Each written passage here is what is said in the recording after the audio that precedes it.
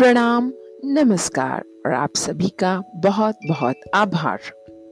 Create studios की कहानी की जुबानी में प्रगुन आपका एक बार फिर से तहे दिल से स्वागत करती है। तो देखते हैं आज प्रगुन की पंचतत्व पिटारे में कौन सी कहानी छुपी है। तो दोस्तों, आज मैं लेकर आई हूँ अपने नन्हे नन्हे बाल मित्रों के लिए एक और बेड टाइम स्टोरी, जिसका शीर्षक है घमंडी हाथी और चींटी। तो चलिए सुनते हैं आज की कहानी प्रगुन की जुबानी। एक जंगल में एक ताकतवर और घमंडी हाथी रहता था, जिसका नाम बाहुबली था। उसका नाम बाहुबली इसलिए था क्योंकि उसकी बाजुओं में बहुत बल था और बाहुबली को अपनी ताकत का बहुत घमंड था। वो ताकत से जंगल के जानवरों को डराता था, सभी को गुस्सा दिखाता था, सभी जानवरों को परेशान करता था। कभी गंदे नाले से सूंड में पानी भरकर उन पर फेंक देता, तो कभी ताकत का प्रदर्शन करके उन्हें डराता धमकाता था। हाथी को ये सब करने में बड़ा मजा आता था, परंतु उसे ये नहीं पता था कि उसके इस क्रियाकलाप से किसी को असुविधा हो रही है। इसी जंगल में चींटियों का एक झुंड भी रहता था। उसकी रानी बहुत मेहनती थी। सुबह सुबह ही वो अपनी टोली के साथ खाने की तलाश में निकल पड़ती थी। इस हाथी को इन चींटियों से बड़ी ईर्ष्या होती थी। वो उन्हें जब भी देखता तो पैरों से कुचल देता। एक दिन चींटी रानी ने हाथी से विनम्रता से पूछा, आप दूसरों को क्यों परेशान करते हो? यह आदत अच्छी नहीं है हाथीराज। यह सुनकर हाथी क्रोधित हो गया और उसने चींटी को धमकाया, तुम अभी बहुत छोटी हो, अपनी जुबान पर लगाम लगा कर रखो। मुझे मत सिखाओ कि क्या सही है क्या गलत, वरना मैं तुम्हें भी कुचल दूंगा। यह सुनकर चींटी निराश हो गई, लेकिन उसने मन ही मन हाथी को सबक सिखाने की ठानी। चींटी पास ही की एक झाड़ी में जाकर छिप गई और मौका देखते ही चुपके से हाथी की सूंड में घुस गई। फिर उसने हाथी को काटना शुरू कर दिया। हाथी परेशान हो उठा। उसने सूंड को जोर जोर से हिलाया, लेकिन कोई फायदा नहीं हुआ। हाथी दर्द से कराहने और रोने लगा। यह देख चींटी ने कहा, हाथी भैया, आप दूसरों को परेशान करते हो तो बड़ा मजा लेते हो, तो अब खुद क्यों परेशान हो? हाथी को अपनी गलती का एहसास हो गया था और उसने चींटी से माफी मांगी कि आगे से वो कभी किसी को नहीं सताएगा। चींटी को भी उस पर दया आ गई। वो बाहर आकर बोली, कभी किसी को छोटा और कमजोर नहीं समझना चाहिए। यह सुनकर हाथी बोला, मुझे सबक मिल चुका है। मुझे अच्छी सीख दी तुमने चींटी रानी। अब हम सब मिलकर रहेंगे और कोई किसी को परेशान नहीं करेगा।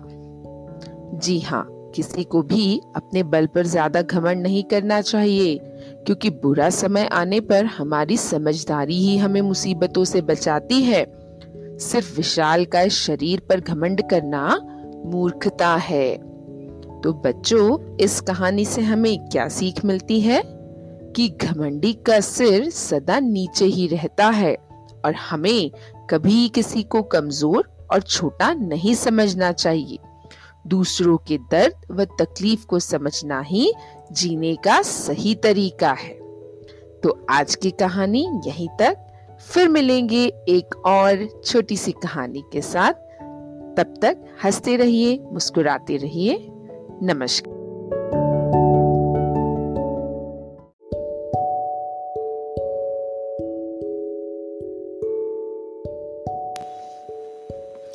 प्रणाम, नमस्कार और आप सभी का बहुत बहुत आभार। क्रिएट स्टूडियोज की कहानी की जुबानी में प्रगुन आपका एक बार फिर से तहे दिल से स्वागत करती है। तो देखते हैं आज प्रगुन की पंचतत्व पिटारे में कौन सी कहानी छुपी है। तो दोस्तों, आज मैं लेकर आई हूँ अपने नन्हे नन्हे बाल मित्रों के लिए एक और बेड टाइम स्टोरी, जिसका शीर्षक है घमंडी हाथी और चींटी। तो चलिए सुनते हैं आज की कहानी प्रगुन की जुबानी। एक जंगल में एक ताकतवर और घमंडी हाथी रहता था जिसका नाम बाहुबली था। उसका नाम बाहुबली इसलिए था क्योंकि उसकी बाजुओं में बहुत बल था और बाहुबली को अपनी ताकत का बहुत घमंड था। वो ताकत से जंगल के जानवरों को डराता था, सभी को गुस्सा दिखाता था, सभी जानवरों को परेशान करता था। कभी गंदे नाले से सूंड में पानी भरकर उन पर फेंक देता, तो कभी ताकत का प्रदर्शन करके उन्हें डराता धमकाता था। हाथी को ये सब करने में बड़ा मजा आता था, परंतु उसे ये नहीं पता था कि उसके इस क्रियाकलाप से किसी को असुविधा हो रही है। इसी जंगल में चींटियों का एक झुंड भी रहता था। उसकी रानी बहुत मेहनती थी। सुबह सुबह ही वो अपनी टोली के साथ खाने की तलाश में निकल पड़ती थी। इस हाथी को इन चींटियों से बड़ी ईर्ष्या होती थी। वो उन्हें जब भी देखता तो पैरों से कुचल देता। एक दिन चींटी रानी ने हाथी से विनम्रता से पूछा, आप दूसरों को क्यों परेशान करते हो? यह आदत अच्छी नहीं है हाथीराज।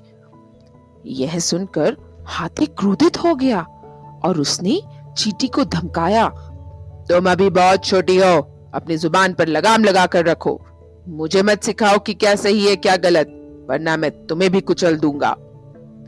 यह सुनकर चींटी निराश हो गई, लेकिन उसने मन ही मन हाथी को सबक सिखाने की ठानी। चींटी पास ही की एक झाड़ी में जाकर छिप गई और मौका देखते ही चुपके से हाथी की सूंड में घुस गई। फिर उसने हाथी को काटना शुरू कर दिया। हाथी परेशान हो उठा। उसने सूंड को जोर जोर से हिलाया, लेकिन कोई फायदा नहीं हुआ। हाथी दर्द से कराहने और रोने लगा। यह देख चींटी ने कहा, हाथी भैया, आप दूसरों को परेशान करते हो तो बड़ा मजा लेते हो, तो अब खुद क्यों परेशान हो? हाथी को अपनी गलती का एहसास हो गया था और उसने चींटी से माफी मांगी कि आगे से वो कभी किसी को नहीं सताएगा। चींटी को भी उस पर दया आ गई। वो बाहर आकर बोली, कभी किसी को छोटा और कमजोर नहीं समझना चाहिए। यह सुनकर हाथी बोला, मुझे सबक मिल चुका है। मुझे अच्छी सीख दी तुमने चींटी रानी। अब हम सब मिलकर रहेंगे और कोई किसी को परेशान नहीं करेगा। जी हाँ, किसी को भी अपने बल पर ज्यादा घमंड नहीं करना चाहिए, क्योंकि बुरा समय आने पर हमारी समझदारी ही हमें मुसीबतों से बचाती है। सिर्फ विशालकाय शरीर पर घमंड करना मूर्खता है। तो बच्चों, इस कहानी से हमें क्या सीख मिलती है? कि घमंडी का सिर सदा नीचे ही रहता है और हमें कभी किसी को कमजोर और छोटा नहीं समझना चाहिए। दूसरों के दर्द व तकलीफ को समझना ही जीने का सही तरीका है। तो आज की कहानी यहीं तक।